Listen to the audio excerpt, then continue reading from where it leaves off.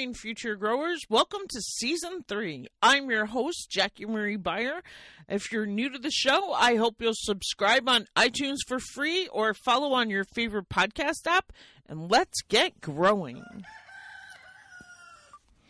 Hey, listeners, this is Jackie Marie Beyer. It is Saturday, April 10th. 2021, and Patty, can you believe we've already done 12 episodes of Grow Live, and this is just number 11 that I'm posting today. I'm sorry if I haven't listened to them. I guess even some of the ones that I already posted were like the raw files. They're not Patty's edited YouTube videos, so I don't know, I might have to go back, and she even said one of them has the wrong title. I thought we had posted more on the podcast, but I see there's actually only like 2 or 3 as compared to, I thought at least the first 6 were up. There were a couple there that just didn't seem to, the audio part without the presentation, because she's doing these really in-depth workshops almost that you would be surprised. So I thought it was just going to be 20 minutes of her just answering questions, but she actually does like a 20 to 35, 45-minute presentation. Then we get to questions. Then if you're a patron, you get like personally answer questions where people like do a Zoom, like we're on Zoom and we get to actually see into their house and what's growing at their garden. And Patty gives them like specific advice to their specific plants and garden situations. So if you want to join that, become a patron. I think there's even like a $20 fee where you get like an extra 30-minute consultation.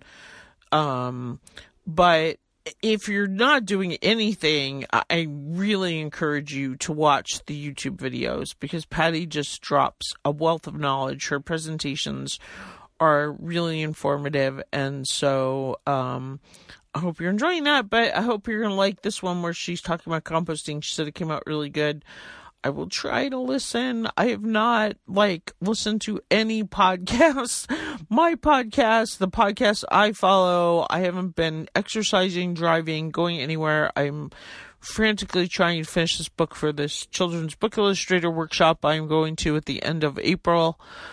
And just also, we just our roads just got good enough that I can even leave my house. It seems like, well, I don't know, I guess April, we're halfway through April, but it seemed like halfway through March, I still wasn't even driving my car because my road was so icy and my car with my studs was broke down. So I've been kind of home and stranded. Mike's had to put up with me, but I've been out in the garden more. So I hope this is interesting to you, and I hope you'll join us on Grow Live. We've definitely had technical issues with people trying to get it in on the Zoom link. It's not actually live on YouTube yet, because YouTube, I think we have to have 1,000 subscribers, Patty said, before they'll even let us go live on YouTube. So it's live on Zoom, and then she posts it live. And then she posts the recording to YouTube. You can join through the Facebook link, is where most of us have been getting on. If you're on my email list, I sent you there's an email that says correct link with some ladybugs. That's where I usually join from. I know some of the people that join email, some people like Facebook. It's funny. This morning I got on at 2 minutes to 9. I'm like, Patty, it's telling me you're in another meeting. Where are you? But if you get past our technical problems, I'm telling you, it is a wealth of knowledge. And I'm pretty sure she cuts all that out on the YouTube video. And you just get the gold. So here's some gold, her audio on composting. I hope you enjoy it. And let us know if you have questions. Submit your questions. Go ahead. I'm Jackie, and together we are Grow Live, where we answer your farm and garden questions and offer gardening knowledge of the best practices weekly. Our mission is to help you and other growers grow a healthier world, one question at a time, one gardener at a time. We want to help you be successful in growing healthy food and creating a healthier planet. That's right, Jackie. And you and I are both passionate about that. How are you doing today? I'm good today. How about you?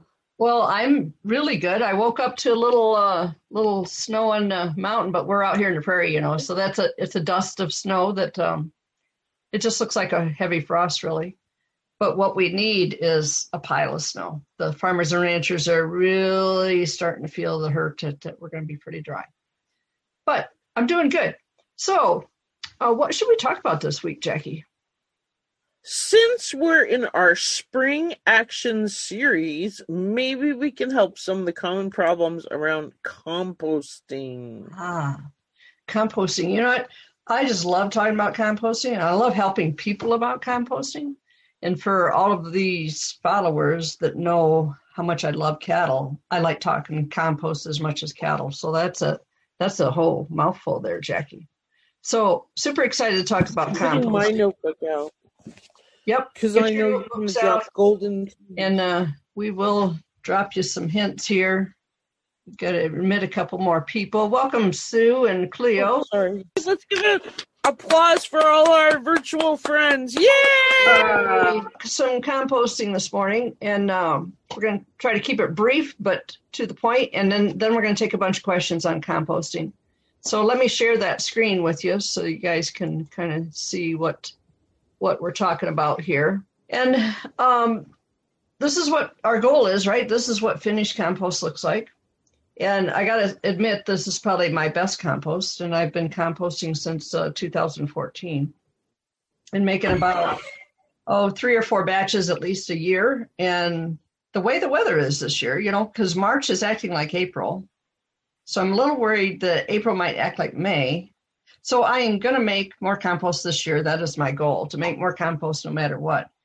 And I've discovered that a lot of people are positive as exactly why we compost. I mean, as gardeners, we know we love compost. We got to have compost. But I thought, well, we would go over a little bit as to why. So the 3 main reasons, and these are more universal reasons, is, for example, Harvard University uses finished compost for landscaping instead of chemical fertilizers. Now, I am all about that. That I got a show coming up on the 30th. It's a training on converting your lawn to stop growing as much grass and grow food. And so you might want to think about joining us. That I think it's going to be for an hour. And another reason is the trash. Boy, the trash that goes to landfill, and it's got all this degradable stuff in it, it's making methane. And that methane is way worse than anything else us humans are doing on the planet for the most part. So if we can stop that from happening, and I think it's just a crying shame every time I go to the dumpster or to the landfill, that all that products that should be composted need to be composted. So we can be using it on our farms, ranches, and gardens. Another thing, compost saves money by reducing the trash costs. So if you don't even send it there in the first place, then you're going to reduce that cost. And transportation costs in eastern Montana, and I'm sure lots of other places that are rural in the country and in the world are spending a lot of fuel and a lot of money transporting stuff that could be composted inside that site. So what's compost used for? So we amended the soil with it, right? And what it's really truly doing is adding soil life to our soil. So that soil life will do the mineralization for our plant. And so that's how Harvard University is able to not use the commercial fertilizers, because the microbes do that work for you. And major water holding capabilities when you have compost versus not. So that's just unbelievable. Increases the humus, adds organic matter. So the last year when I tested my soil, my organic matter was up around 5, a little over 5. That's 5%, right? Which is kind of off the charts right now for our area. Lots of farmers are in the 1, 2, and maybe a really good farm at 3. So we need to get those increased. And we get all the benefits of the soil microbes. And so I always talk about soil microbes. A lot of people don't know what they look like. They have no idea, So I thought, well, I'll throw you up a few slides, because I took Elaine Ingham's courses and run the microscope quite a bit. And so this is some of them. So the fungi is in the middle, and they just kind of look like segmented sticks. And they could be all different sizes and colors. And this is a water bear over here. Just the coolest thing I've ever seen in a microscope. And then anytime we have something round or even oval, those are spores, and they're going to turn into something. This one that I'm pointing at is a fungal spore. But these, I think these are mycorrhizal spores, but they could be most anything. Even little tiny round ones are going to turn into something. This one right here is turning into something. But you look at this little clear looking stuff, that's sand, to give you an idea of how tiny a world we're talking about here with these soil microbes. That's a little tiny grain of sand. And so, I do some consulting, and you always think, well, in general, you think, well, nature is decomposing constantly. How difficult could this be to make compost? Right? I mean, really. So it turns out it can be. But I have discovered from helping other people that what our main problems might be, and can help you with that. So these are two large piles of compost, which the one my friend here, Joanna is working on, is a medium-sized pile, right? So that's probably 3 times bigger than the piles I make at my yard. And this one's a large heap. That's a farm-sized one. It's probably 20 foot wide by 30 foot long. And so what kind of problems could they run into? And surprisingly, they run into the same problems as our little ones do, is that usually there's a problem with the moisture, right? So moisture is key. The soil microbes are water living organisms. They're aquatic.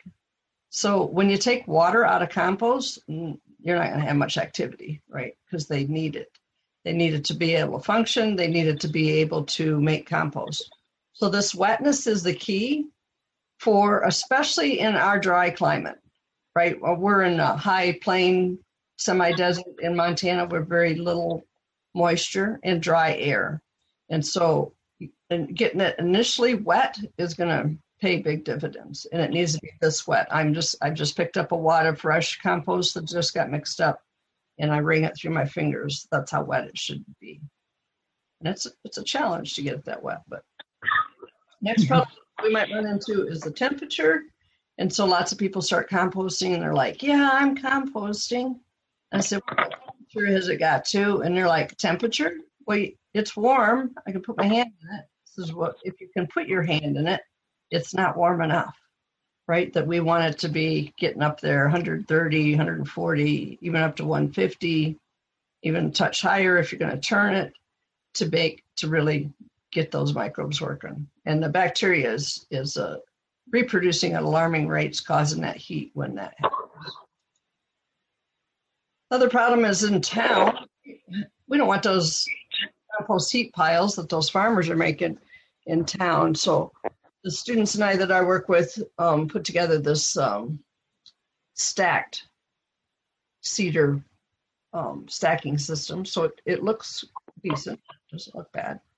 And we can be successful with it. Those are just some ideas. Nick says, how can I get a large 20 by 30 pile to heat? And that's a big pile, right? It's not a huge pile, but it's a pretty big pile. And in Montana, he's in Montana, so super dry area and sunny, right? So Montana's the opposite of conditions of what you would like for composting. And getting it initially wet is the key. So for us gardeners, we want to get it soaking wet right off the bat, right? And so I do that with a tub. And so I put the wood chips, the paper products, the leaves, everything in this boat. It's about 4 foot long and 2.5 foot wide, or 2 foot wide probably. It's a calf boat, calf sled. So I fill that with those dry products, and then I fill that up with water and saturate that stuff, where you just have to, because it's going to suck more moisture away from other stuff because of those dry products. So in Nick's situation, though, I told him, I says, man, you're either going to have to use a fire truck type of sprayer to spray a mist over the top of it, get a good solid rain for 2 or 3 days, which we can laugh at here in Montana. That's probably not going to happen very well. Not yet, anyhow.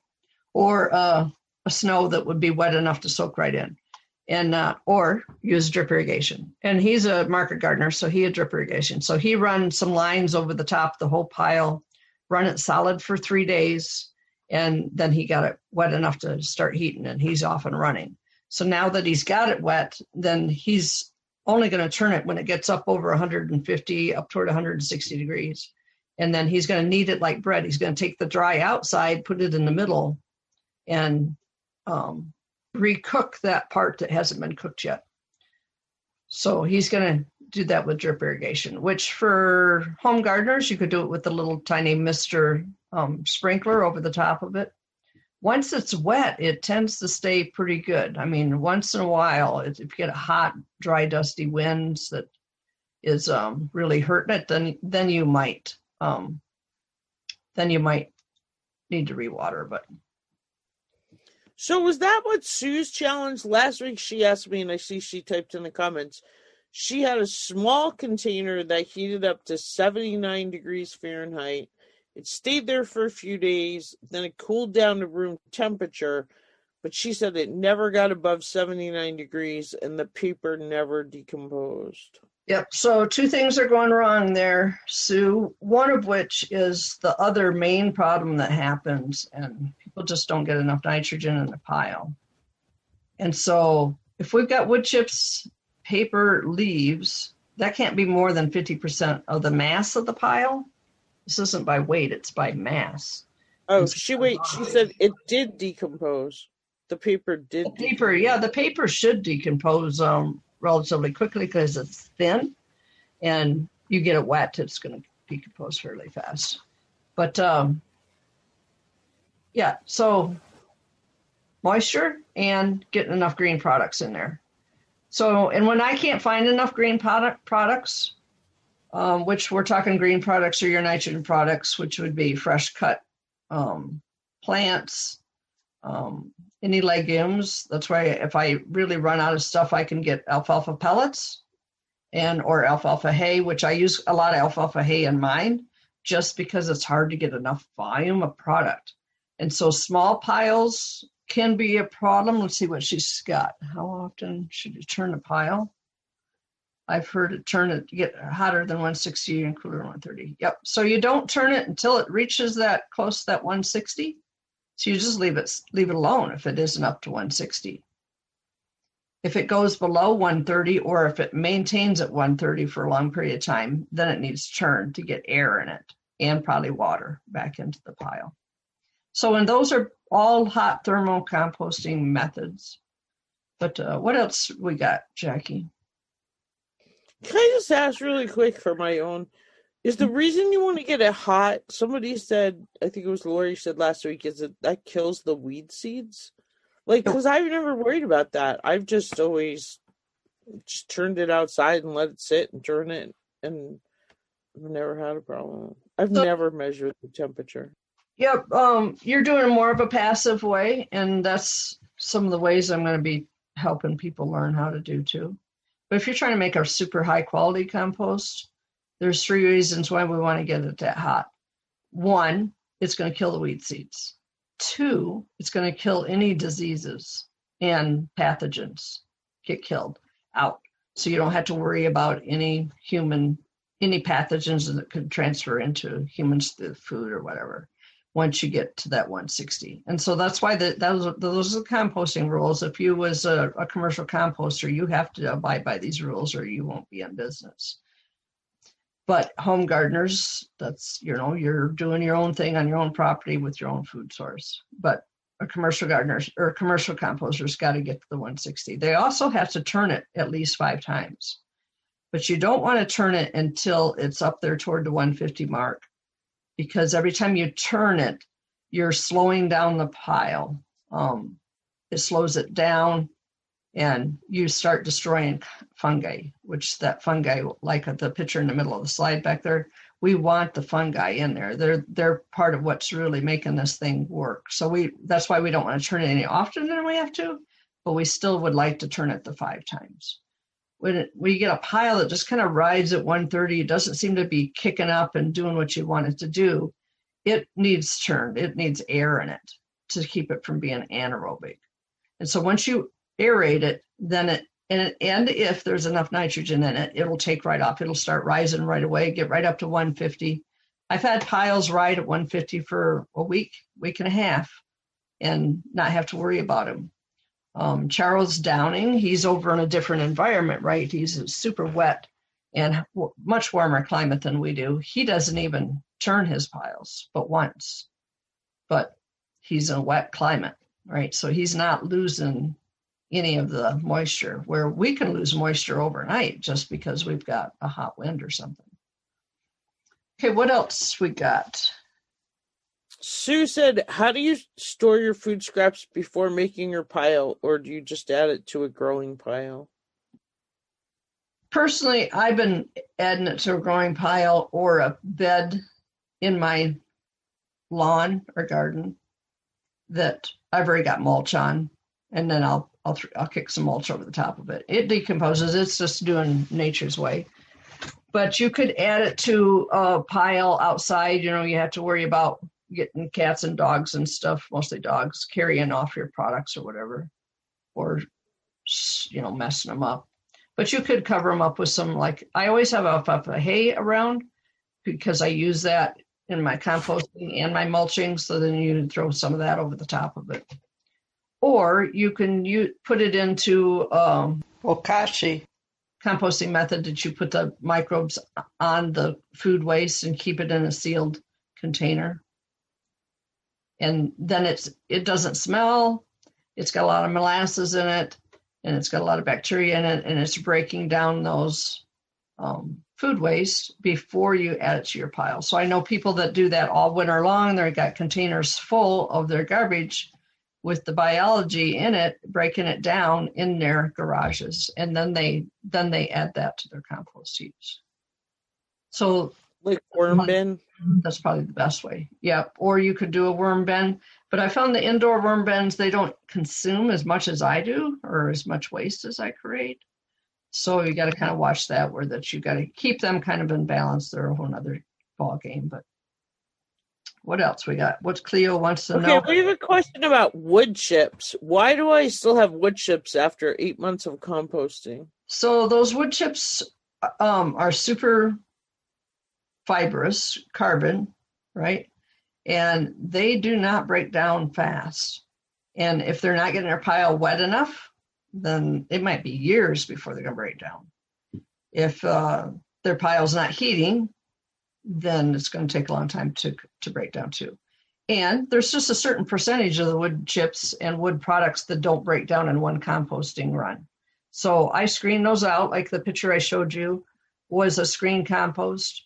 I screened out the wood chips that didn't decompose and the sticks and stuff that didn't decompose in the first round.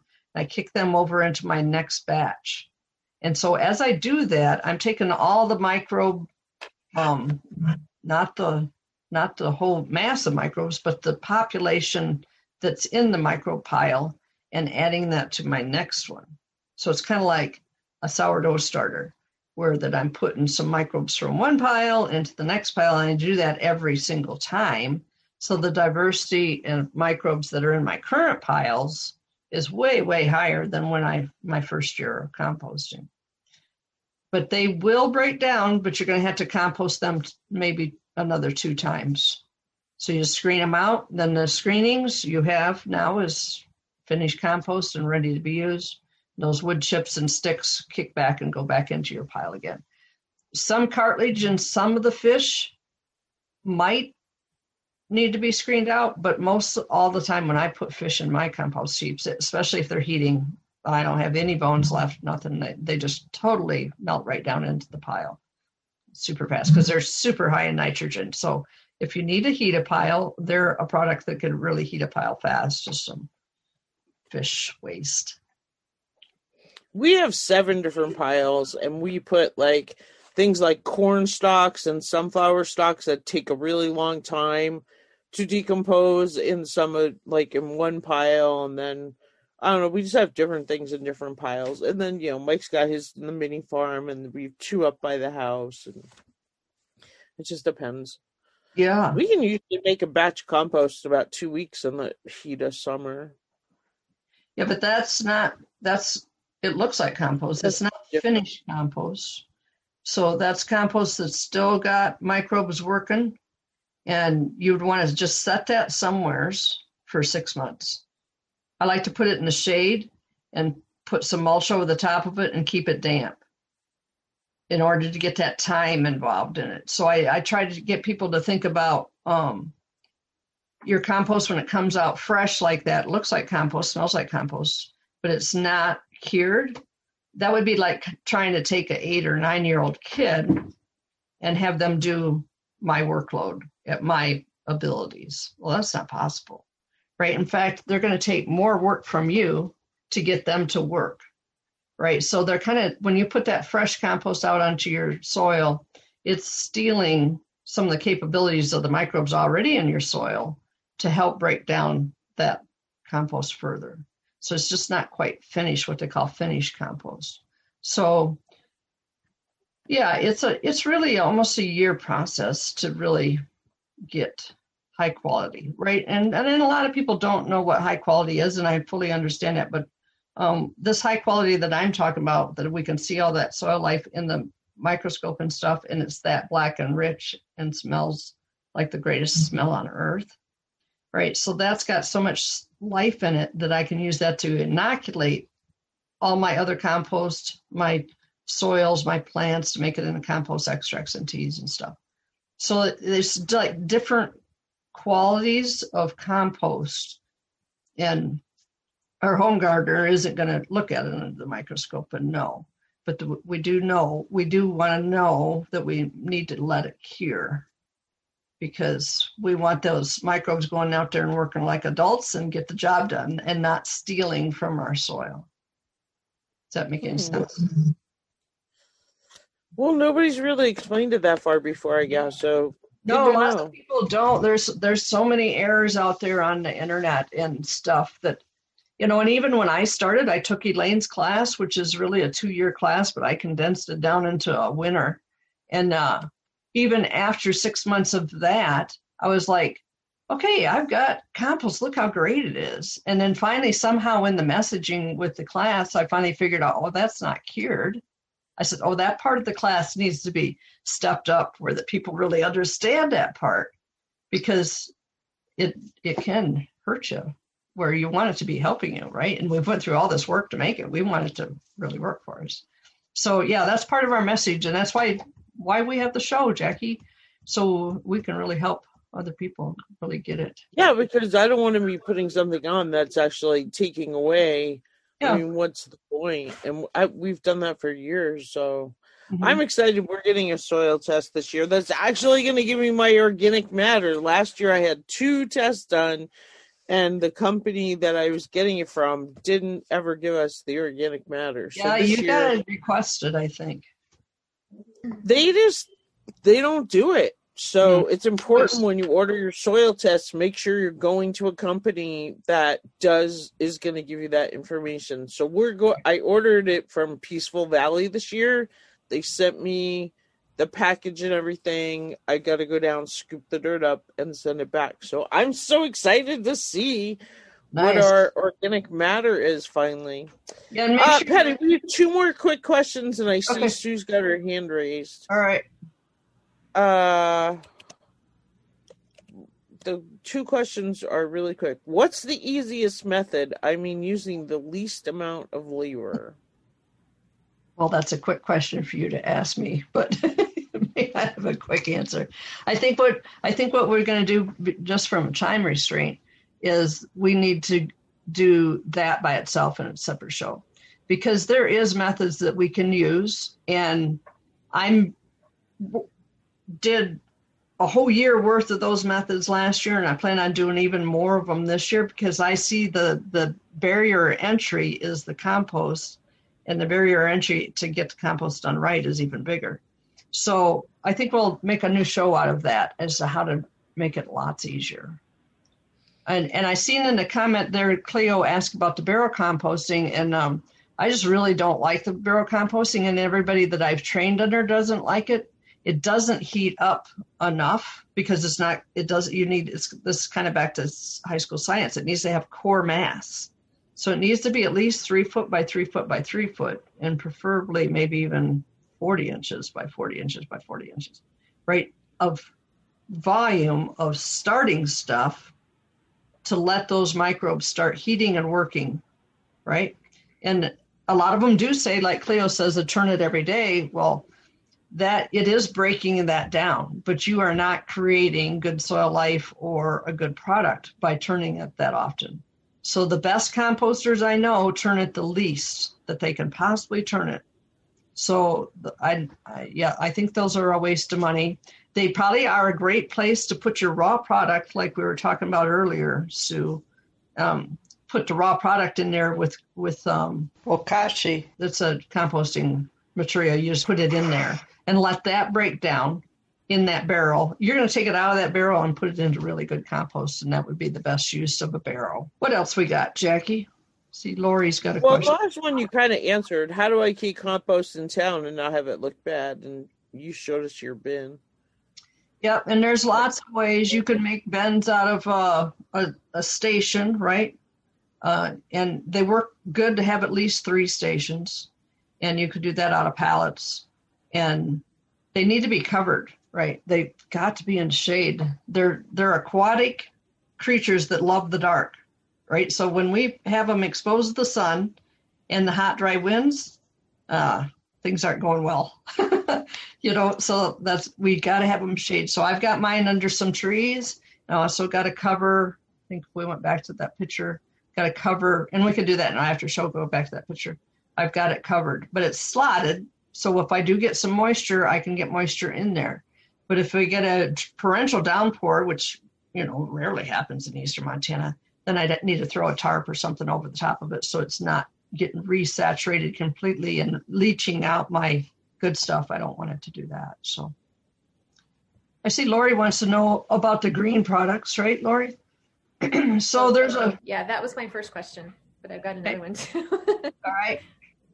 Yeah, the green products, think of anything that was alive in the last 6 months, or it was alive when they put it up. So like hay, right? You think, hey, that must be a brown product that's dry.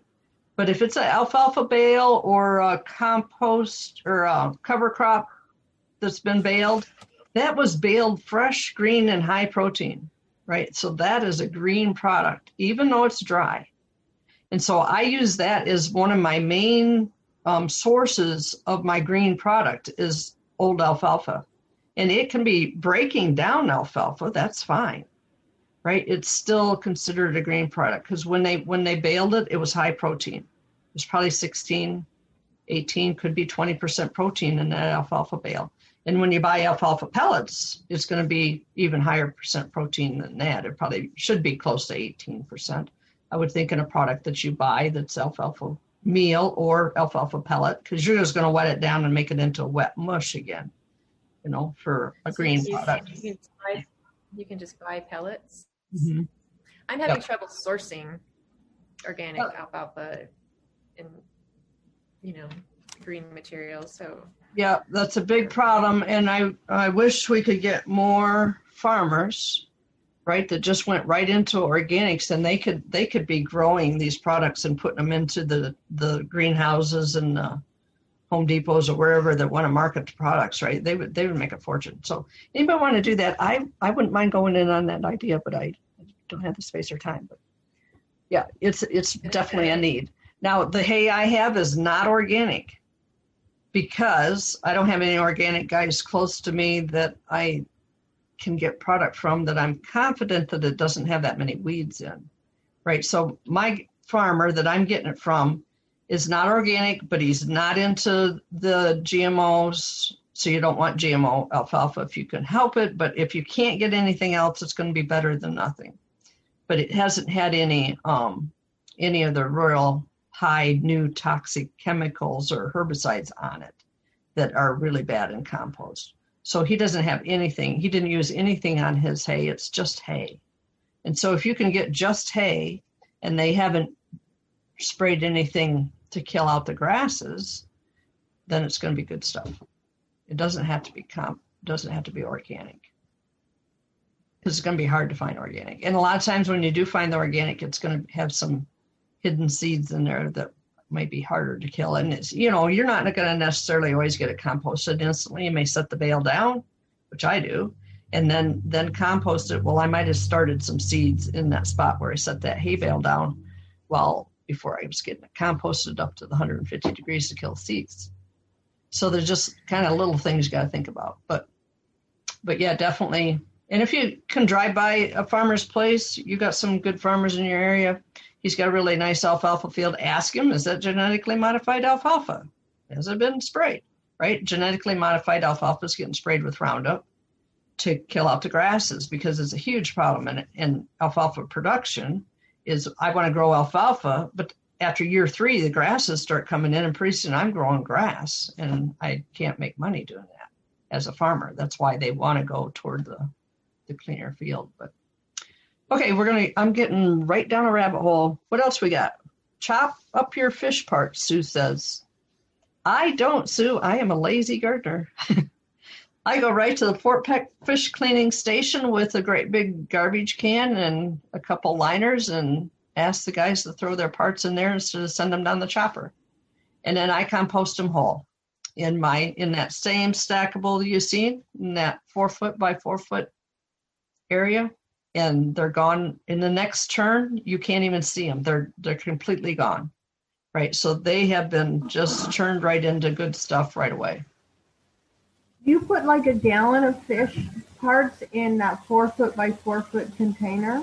I've put as many as 4 fish in there before. And one was one of those great big ones down from the Missouri River. Oh, the paddlefish. Yep. And I put some big catfish in there and some walleye. Those are just pure nitrogen going in, and so those are going to help heat a pile, right? So if I have a pile sitting there 140, 145, doesn't want to kind of get right into the 150, I throw a fish in there and get it a little bit wet again, it's going to fire up. It may go okay, Patty. Quickly. So I got a pile that I started last year and it heated up, but I just don't think it's quite done. Could I add some fish and kind of get it cooking again? Yep.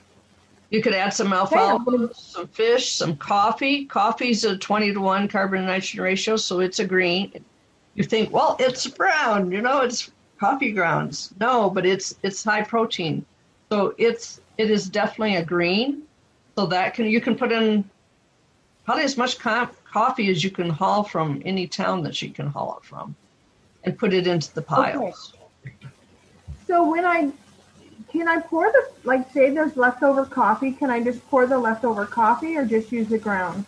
Yep, you can put the papers in, everything. Alfalfa pellets, they'll fire things up too. Okay. If you can get a farmer to bale some of those gorgeous cover crops when they're green and just right before they flower. Okay.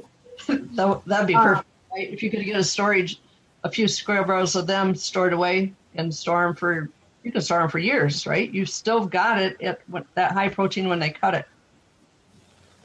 Well, I think I could just go out and hand cut some of that and store it in a garbage barrel. Yeah. Pack it in there and store it in a garbage barrel. Yeah, get your old side and lay it down, dry it out in your yard, and then you could store it. Now, don't try to store green hay in a closed barrel that's not dry, because it's going to get wet and it may blow up. Okay. So you'd want to dry it just like you would hay before you try to store it. Okay. Otherwise, compost it right away when it's fresh. Okay, what are cover crops? Chloe wants to know. So, Chloe, the farmers are planting multi-species plants together in a field instead of wheat. to feed the soil microbes. So it's like composting in the field. So they plant a cover crop. It's going to improve the soil, stop soil erosion, and really take care of the pollinators. They're fantastic. And so then that farmer is either going to lay it down and make a mulch on his ground to improve his soil. But if you can kind of intervene and say, hey, can I buy some of that cover crop and put into your compost? That Try to grow some lentils this year just for that purpose. Yep. Some millet's super easy to grow. Sunflowers are great. I chop up sunflowers and put them in every compost heap I have.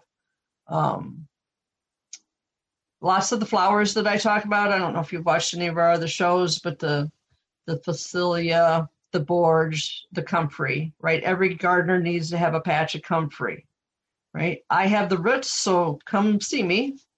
Not yet, they're still frozen, but in another month, I'll have roots to give away to people. So I'll mail them to you if you need to, but you've got to get those plants going. So those plants are going to be your green product for that compost, and you can cut the plant 3 times to make compost. So yeah, and see, we graze it. Yeah, they mob graze it to improve those soils on those cover crops. It's fantastic. Any other questions? We got any others on the list, Jackie, other than the easy thing? What you got, Lori? So I have a friend who's building me some compost bins right now. Nice. And Sweet. So wanted to make sure we're doing it right. And so it's like they're going to be built on the ground and they're wood slat sides so that the air can move through, right? Because you need the air.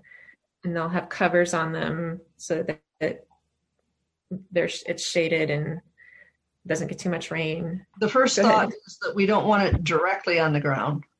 So I put together a pallet and then I put new slats in the pallet so that it only had like 1/2-inch gaps in the pallet to make a platform, right? So that I can take a shovel and clean that whole compost station out and into the next station. And then I can wash down that station with water.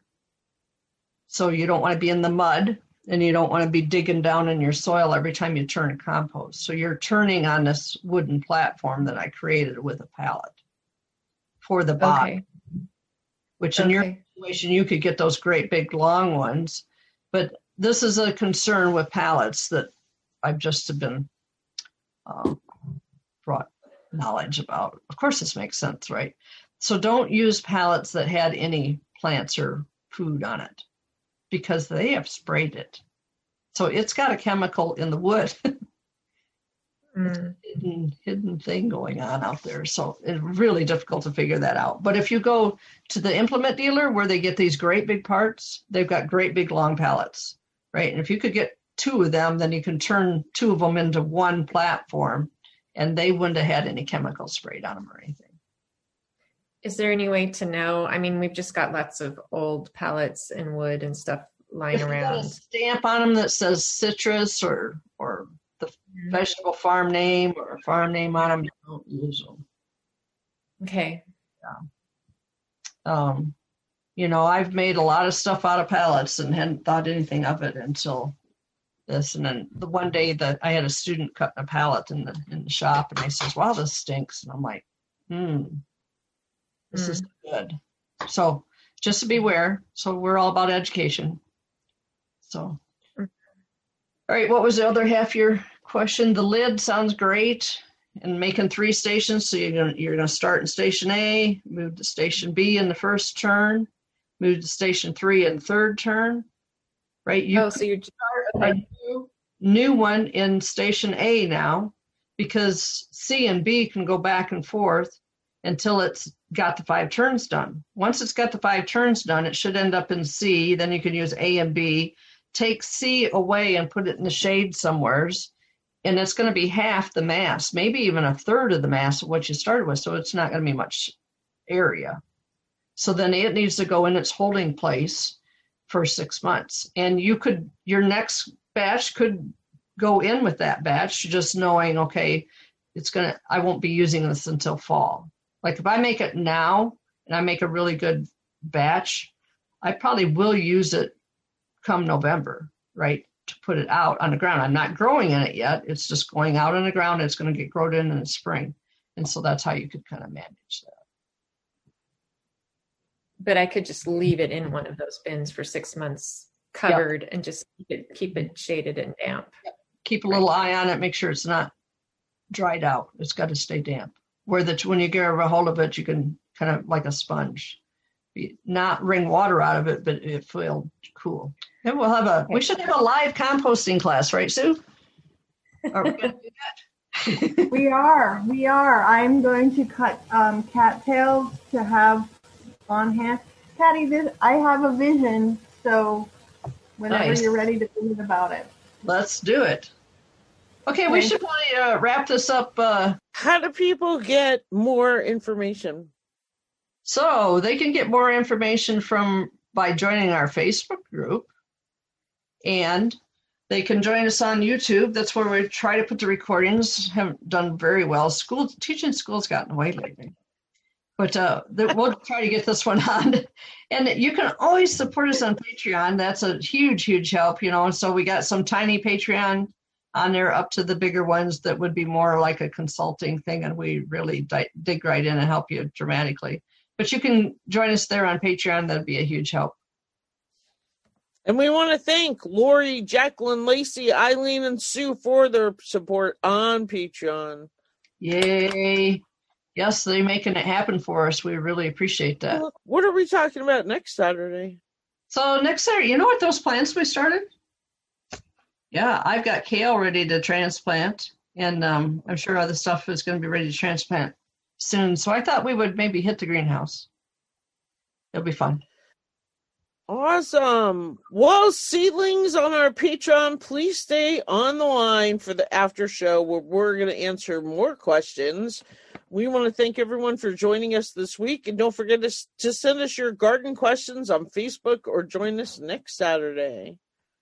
Yes. And let's grow healthier. Let's grow a healthier world. See you soon. Bye now. Grow healthy. Do you know someone who would benefit from the Organic Gardener podcast? If you like what you hear, we'd love it if you'd share the Organic Gardener podcast with a friend. Thanks again for listening, and remember, grow local.